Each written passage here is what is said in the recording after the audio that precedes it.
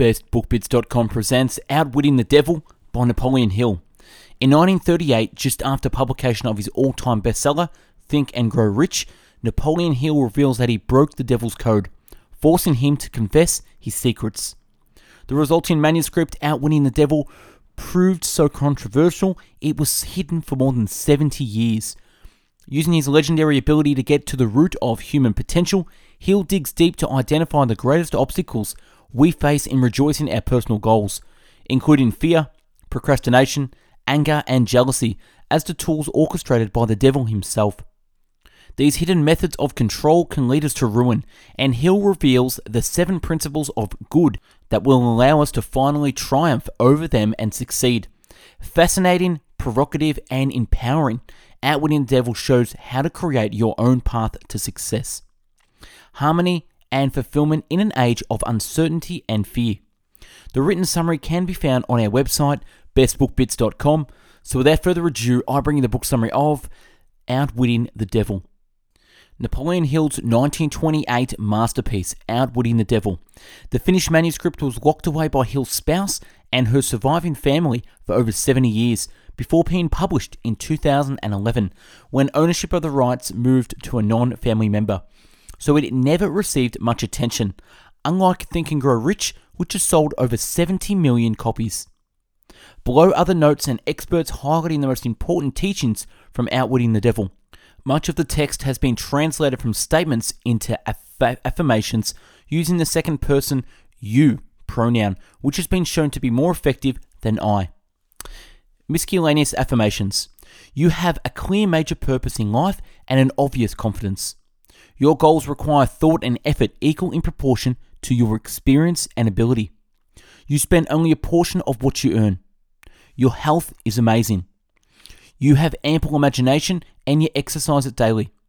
You have an abundance of enthusiasm and initiative, which allows you to face your goals head on. You have an even temperament and control over your emotions. You have a magnetic personality that attracts other people. You do not repeat past mistakes because you have learned to profit from failure. You have an open mind and you are tolerant to others' opinions. You expect little of others and you are not afraid to give of yourself. You successfully complete what you begin. You are decisive. You eat in moderation and exercise frequently. You do not drink foolishly. You admire others who are successful in their own calling. Your ability to think smartly and use your mind is one of your most valuable assets. You will admit your ignorance on a subject rather than speaking up unnecessarily. You are not someone who criticizes people behind their backs and flatters them to their faces. You are always engaged in doing something definite through some well-organized plan which is definite. You have a major goal in life toward which you are always working, and many minor goals, all of which lead towards your central scheme.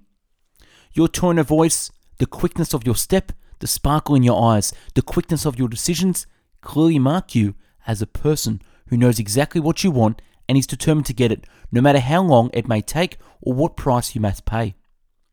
You give people direct answers to questions. You extend favors to others, but accept favors sparkily. You will be found up front whether you are playing a game or fighting a war. You have a good memory, never offering an alibi for your shortcomings. You never blame others for your mistakes, no matter if they deserve the blame. You will find yourself running the biggest business in town, living on the best street, driving the best automobile, and making your presence felt wherever you happen to be.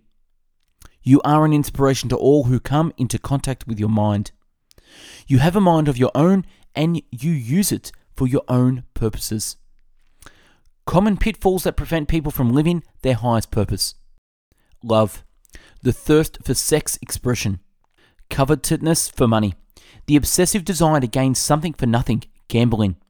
Vanity in women. Egotism in men. Desire to be the master of others. Desire for intoxicants and narcotics. Desire for self-expression through words and deeds. Desire to imitate others. Desire for perpetuation of life after death. Desire to be a hero or heroine. Desire for physical food. These pitfalls cause you to drift from your true self and neglect your purpose in life.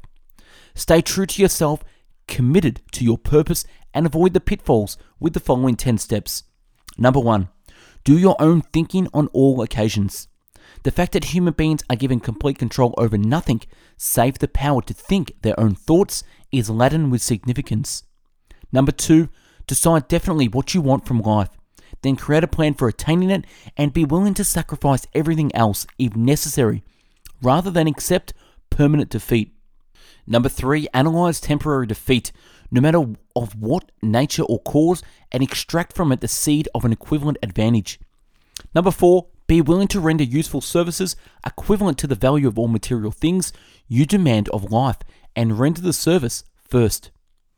Number 5, recognize that your brain is a receiving set that can be attuned to receive communications from the universal storehouse of infinite intelligence to help you transmute your desires into their physical equivalent. Number 6, recognize that your greatest asset is time. Your greatest asset is time.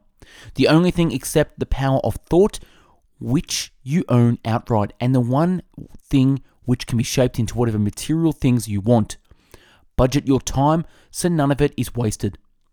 Number 7, recognize the truth that fear generally is a filler with which the devil occupies the unused portion of your mind. It is only a state of mind which you control by filling the spaces it occupies with faith in your ability to make life provided you with whatever you demand of it. Number 8, when you pray, do not beg. Demand what you want and insist upon getting exactly that with no substitutes. Number 9, recognize that life is a cruel taskmaster and that either you master it or it masters you. Never accept from life anything you do not want. If that which you do not want is temporarily forced upon you, you can refuse in your own mind to accept it, and it will make way for the thing you do want. Number 10, lastly, remember that your dominating thoughts attract through a definite law of nature by the shortest and most convenient route their physical counterpart. Be careful what your thoughts dwell upon. Be careful what your thoughts dwell upon. Question: what list looks imposing? Give me a simple formula combining all 10 points. If you have combined all 10 in one, what would it be? Answer: be defiant in everything you do and never leave unfinished thoughts in the mind. Form the habit of reaching definite decisions on all subjects. Both success and failure are the result of habit. That is precisely the major difference between individuals. The person who thinks in terms of power, success, opulence, sets up a rhythm of habits and thoughts which attracts these desirable possessions. The person who thinks in terms of misery, failure, defeat, discouragement, and poverty attracts these undesirable influences. This explains why both success and failure are the result of habit. Success and failure are the result of habit. Habit establishes one rhythm of thought, and that rhythm attracts the object of one's dominating thoughts. All successful people use hypnotic rhythm, either consciously or unconsciously, by expecting and demanding success. The demand becomes a habit. Hypnotic rhythm takes over the habit, and the law of harmonious attraction translate into its physical equivalent.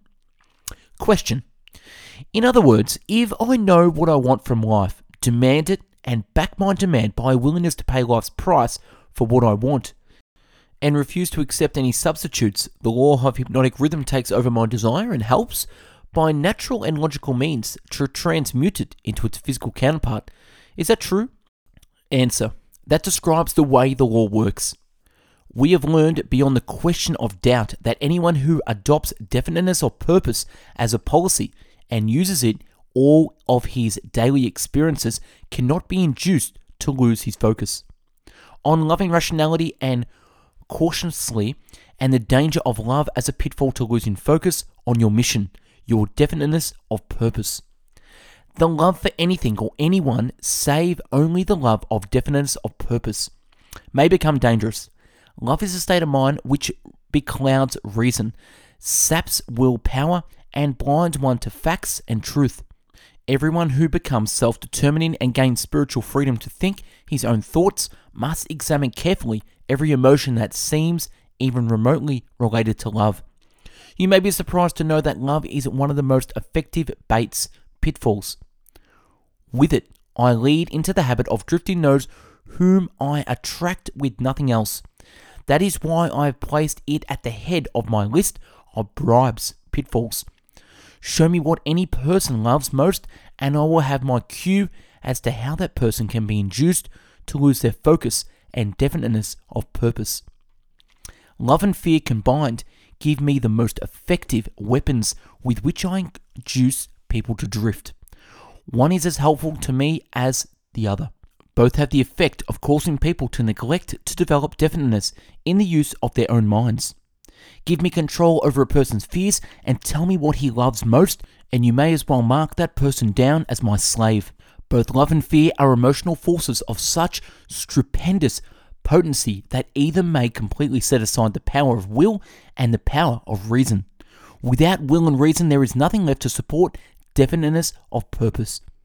Question. But, Your Majesty, life would not be worth living if people never felt the emotion of love. Answer.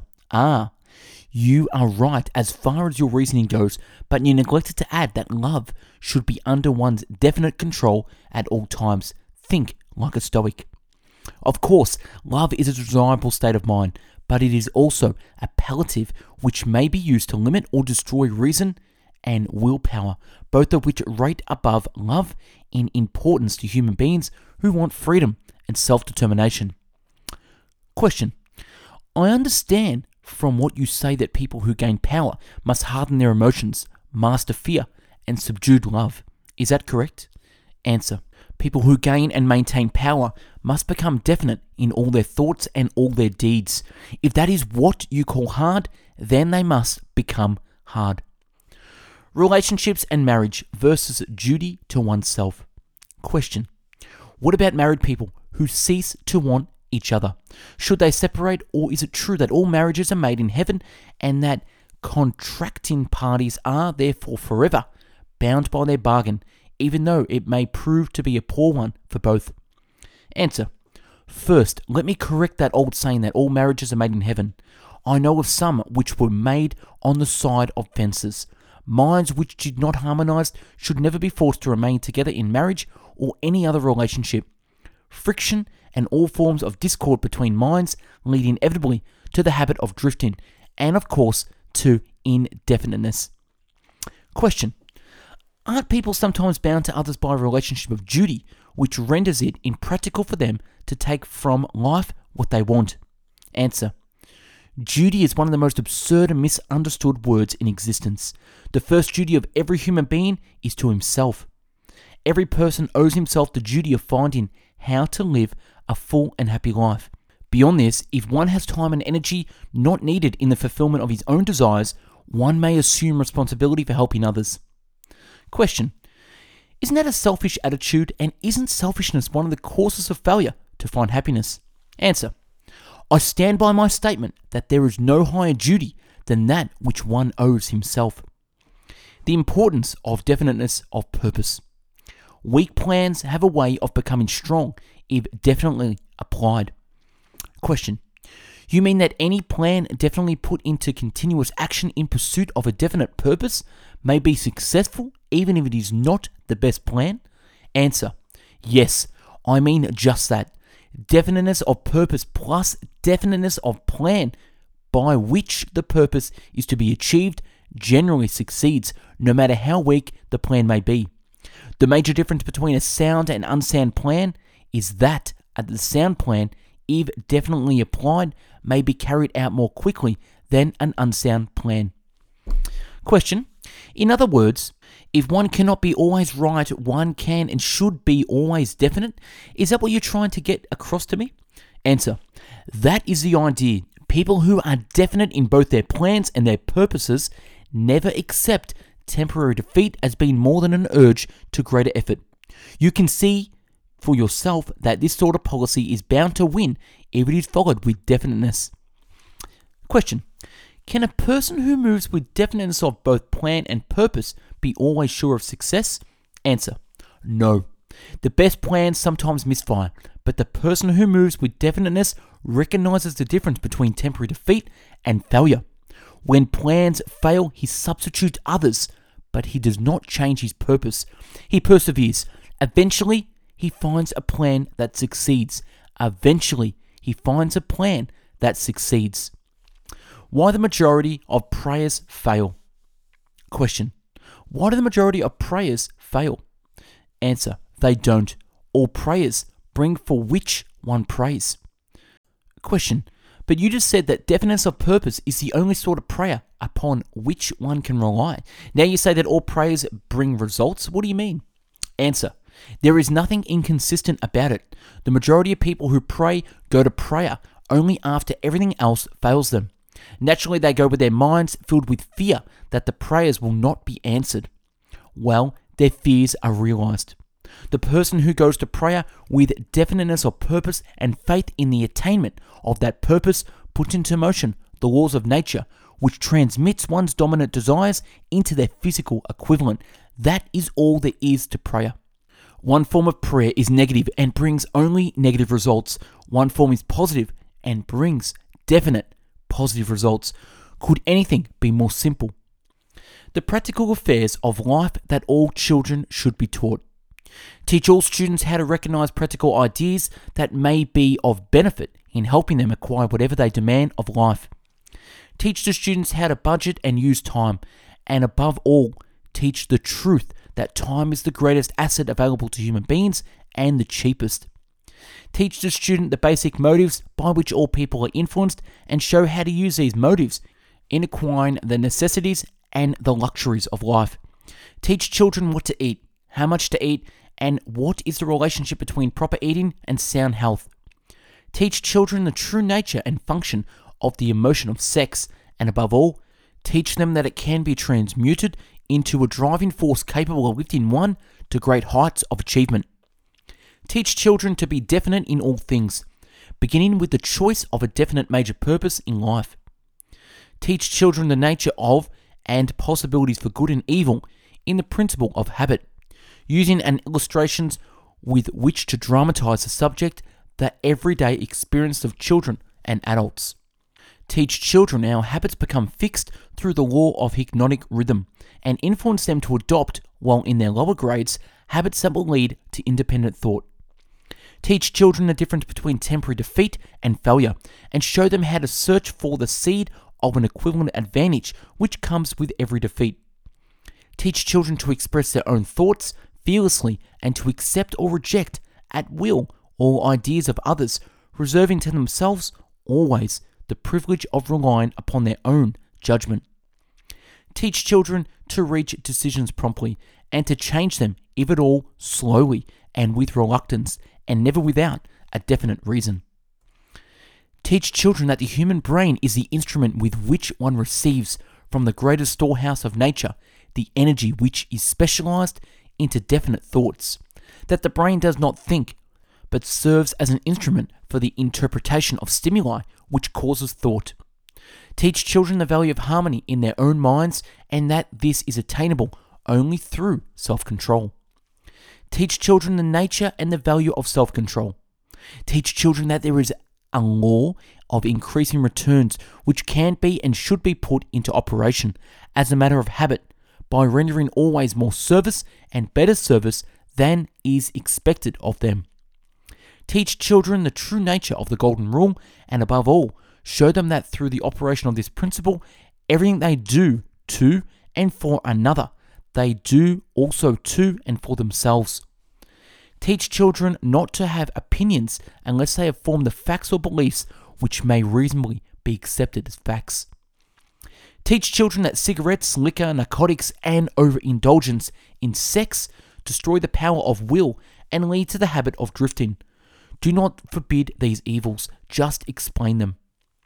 Teach children the danger of believing anything merely because their parents, religious instructors, or someone else says it so. Teach children to face facts, whether they are pleasant or unpleasant, without resorting to subterfuge or offering alibis.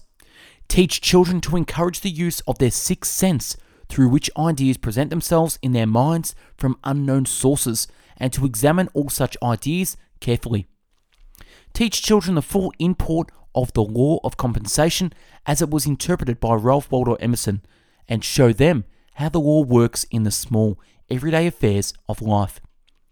Teach children that definiteness of purpose, backed by definite plans, persistently and consistently applied, is the most efficacious form of prayer available to human beings. Teach children that the space they occupy in the world is measured definitely by the quality and quantity of useful service they render the world. Teach children there is no problem which does not have an appropriate solution, and that solution often may be found in the circumstance creating the problem. Teach children that their only real limitation are those which they set up or permit others to establish in their own minds. Teach them that man can achieve whatever man can conceive and believe. Teach them that man can achieve whatever man can conceive and believe. Teach children that all schoolhouses and all textbooks are elementary in pence, which may be helpful in the development of their minds, but that the only school of real value is the great university of life, wherein one has the privilege of learning from experience. Teach children to be true to themselves at all times, and since they cannot please everybody, therefore to do a good job of pleasing themselves. Question: what is faith? Answer: it is a state of mind wherein one recognizes and uses the power of positive thought as a medium by which one can tax and draws upon the universal store of infinite intelligence at will. Question: in other words, faith is the absence of all forms of negative thoughts. Is that the idea? Answer: yes, that is another way of describing it. Question: has a drifter the capacity to use faith? Answer: he may have the capacity, but he does not use it. Everyone has the potential power to clear his mind of all negative thoughts and thereby avail himself of the power of faith. Question: stating that matter in another way, faith is definiteness of purpose backed by belief in the attainment of the object of that purpose. Is that correct? Answer: that's the idea, exactly. Proper control and discretion of sexual energy. Question: how can one master the emotion of sex? Answer: by the simple process of transmuting that emotion into some form of activity other than copulation. Sex is one of the greatest of all forces which motivate human beings. Because of this fact, it is also one of the most dangerous forces. If humans would control their sex desires and transmute them into a driving force with which to carry on their occupation, that is, if they spent on their work one half of the time they dissipate in pursuit of sex, they would never know poverty. Note, the following italicized text is from Napoleon, Think and Grow Rich, added here for additional clarity on Hill's ideas about sexual transmutation. Sex transmutation is simple and easily explained. It means the switching of the mind from thoughts of physical expression to the thoughts of some other nature. Sex desire is the most powerful of human desires. When driven by this desire, men develop keenness of imagination, courage, willpower, persistence, and creative ability unknown to them at other times. So strong and appealing is the desire for sexual contact that men freely run the risk of life and reputation to indulge it. When harnessed and redirected along other lines, this motivating force maintains all of its attributes of keenness of imagination, courage, etc., which may be used as a powerful creative force in literature, art, or in any other professional calling, including, of course, the accumulation of riches. The transmutation of sex energy calls for the exercise of willpower, to be sure, but the reward is worth the effort. The desire for sexual expression is inborn and natural. The desire cannot and should not be submerged or eliminated, but it should be given an outlet through forms of expression which enrich the body, mind, and spirit of man. If not given this form of outlet through transmutation, it will seek outlets through purely physical channels. Number 1. He stimulates his mind so that it vibrates on a higher than average plane, using one or more of the 10 mind stimulants or some other stimulant of his choice. Number 2, he concentrates upon the known factors, the finished part of his invention, and creates in his mind a perfect picture of unknown factors, the unfinished part of his invention. He holds his picture in mind until it has been taken over by the subconscious mind, then relaxes by clearing his mind of all thought and waits for his answer to flash in his mind. Note, the topic of sexual transmutation interests me, but Hill never provides exact instruction as to how this is to be practiced. Temperaments of speech, refraining from providing uninvited opinions. Wise men keep their plans to themselves and refrain from expressing uninvited opinions. This prevents others from appropriating their ideas and make it difficult for others to interfere with their plans. Question: why do so many people indulge in the habit of expressing uninvited opinions? Answer: the habit is one way of expressing egotism and vanity. The desire for self-expression is inborn in people. The motive behind the habit is to attract the attention of others and to impress them favorably. Actually, it has just the opposite effect. When the self-invited speaker attracts attention, it usually is unfavorable. Question: yes, what other disadvantage has the habit?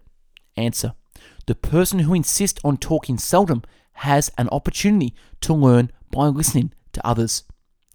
Question: but isn't it true that a magnetic speaker often puts himself in the way of opportunity to benefit himself by attracting the attention of others through his power of oratory? Answer: yes, a magnetic orator does have an asset of tremendous value in his ability to impress people by his speech, but he cannot make the best use of this asset if he forces his speech on others without their invitation. No single quality adds more to one's personality than the ability to speak with emotional feelings, force, and conviction. But the speaker must not impose his speech upon others without being invited to do so.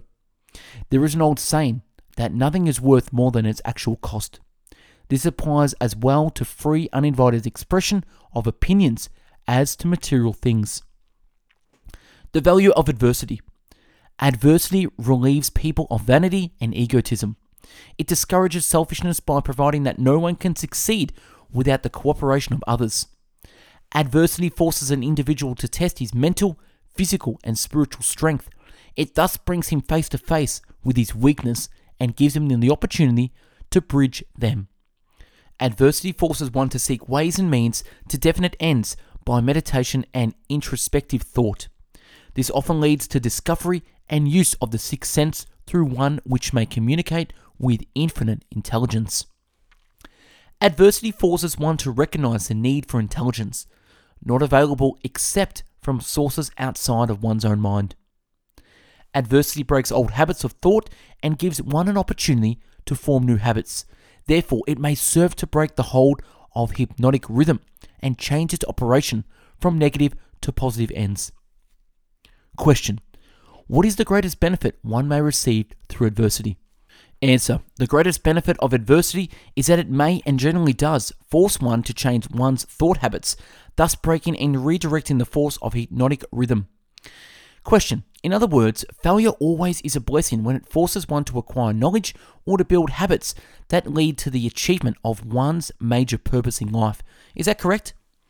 Answer: yes, and something more. Failure is a blessing when it forces one to depend less upon material forces and more upon spiritual forces. Question: what benefit may be derived from the loss of material things, money for example?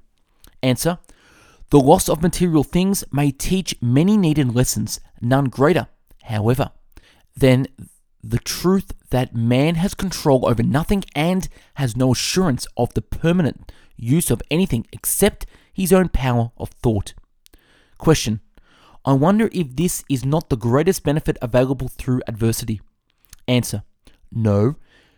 The greatest potential benefit of any circumstance which causes one to make a fresh start is that it provides an opportunity to break the grip of hypnotic rhythm and set up a new set of thought habits.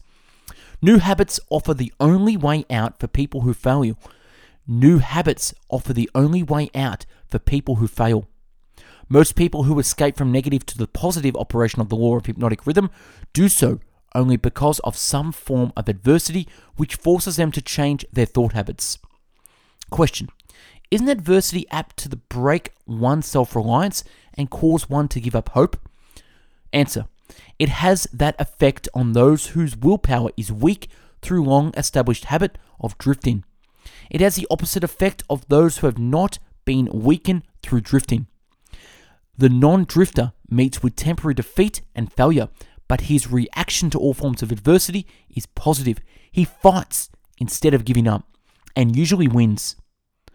Life gives no one immunity against adversity, but life gives everyone the power of positive thought, which is sufficient to master all circumstances of adversity and convert them into benefits. The individual is left with the privilege of using or neglecting to use his prerogative right to think his way through all adversities.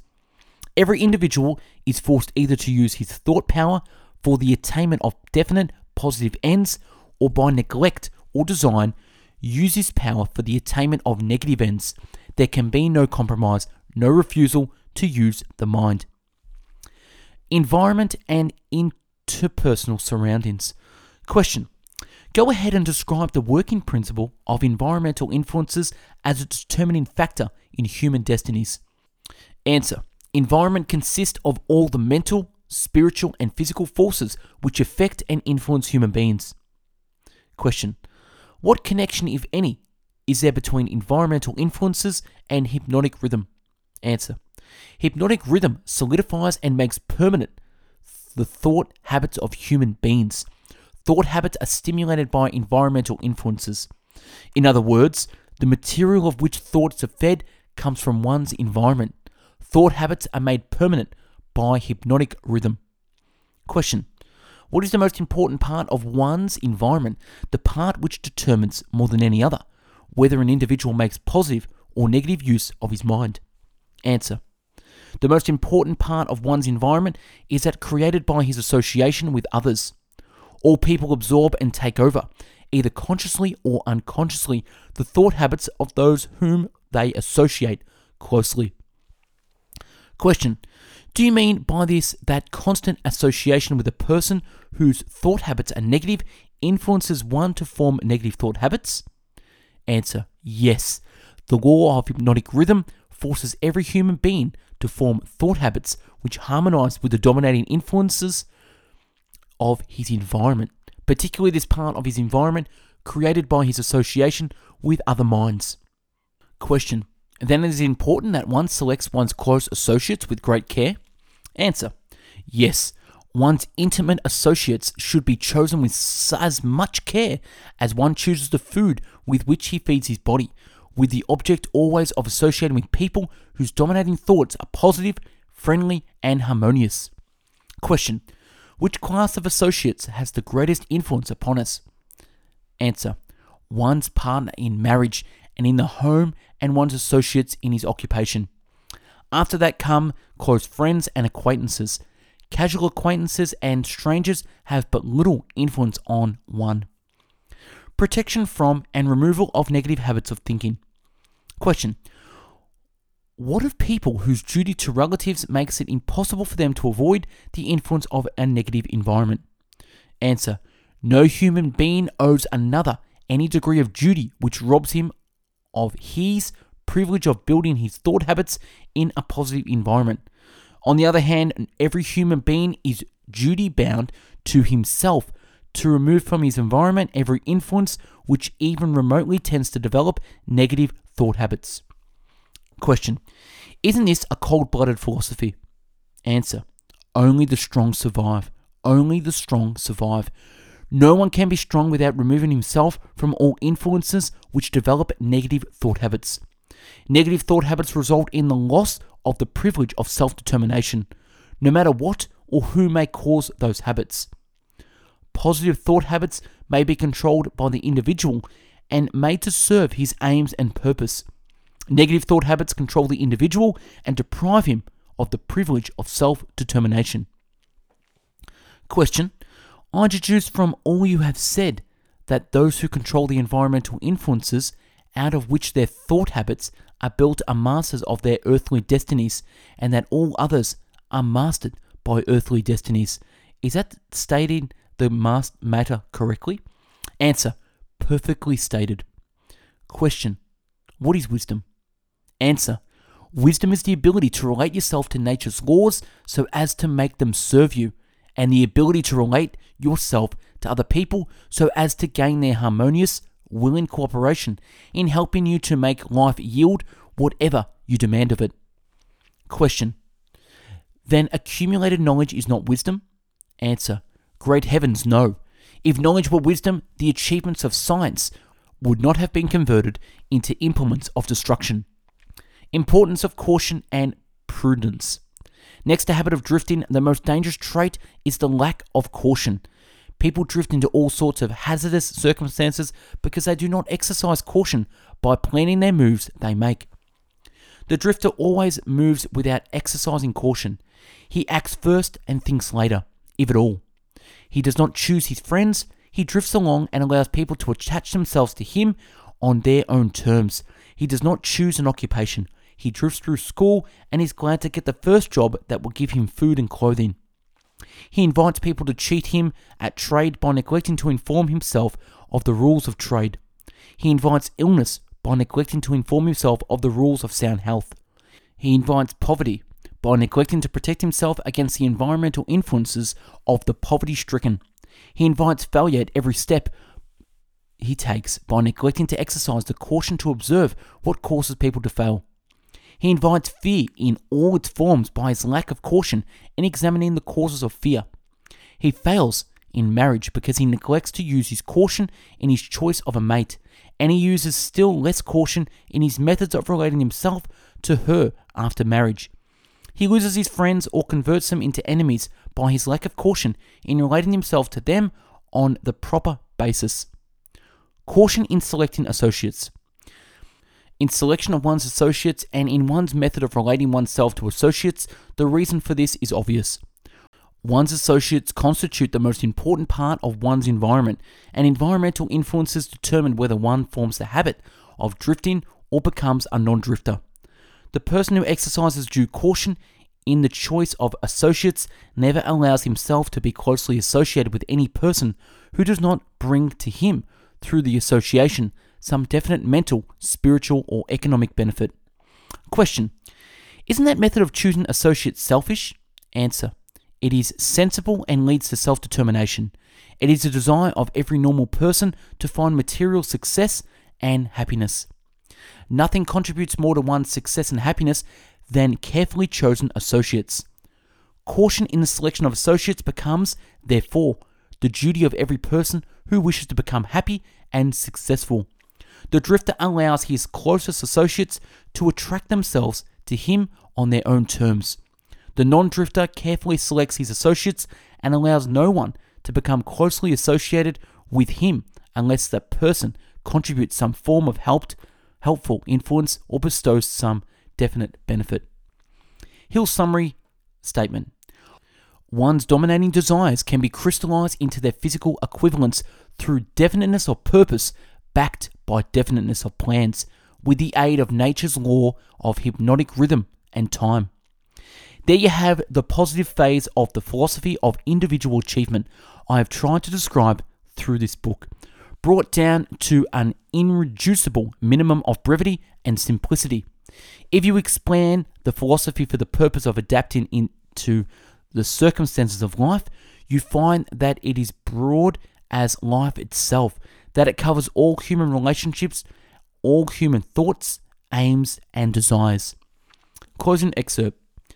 But the strangest of all this dramatic experience which life has provided me in the simplicity of the law through which, if I have understood it, I could have transmuted my desires into substantial form without having to undergo so many years of hardship and misery.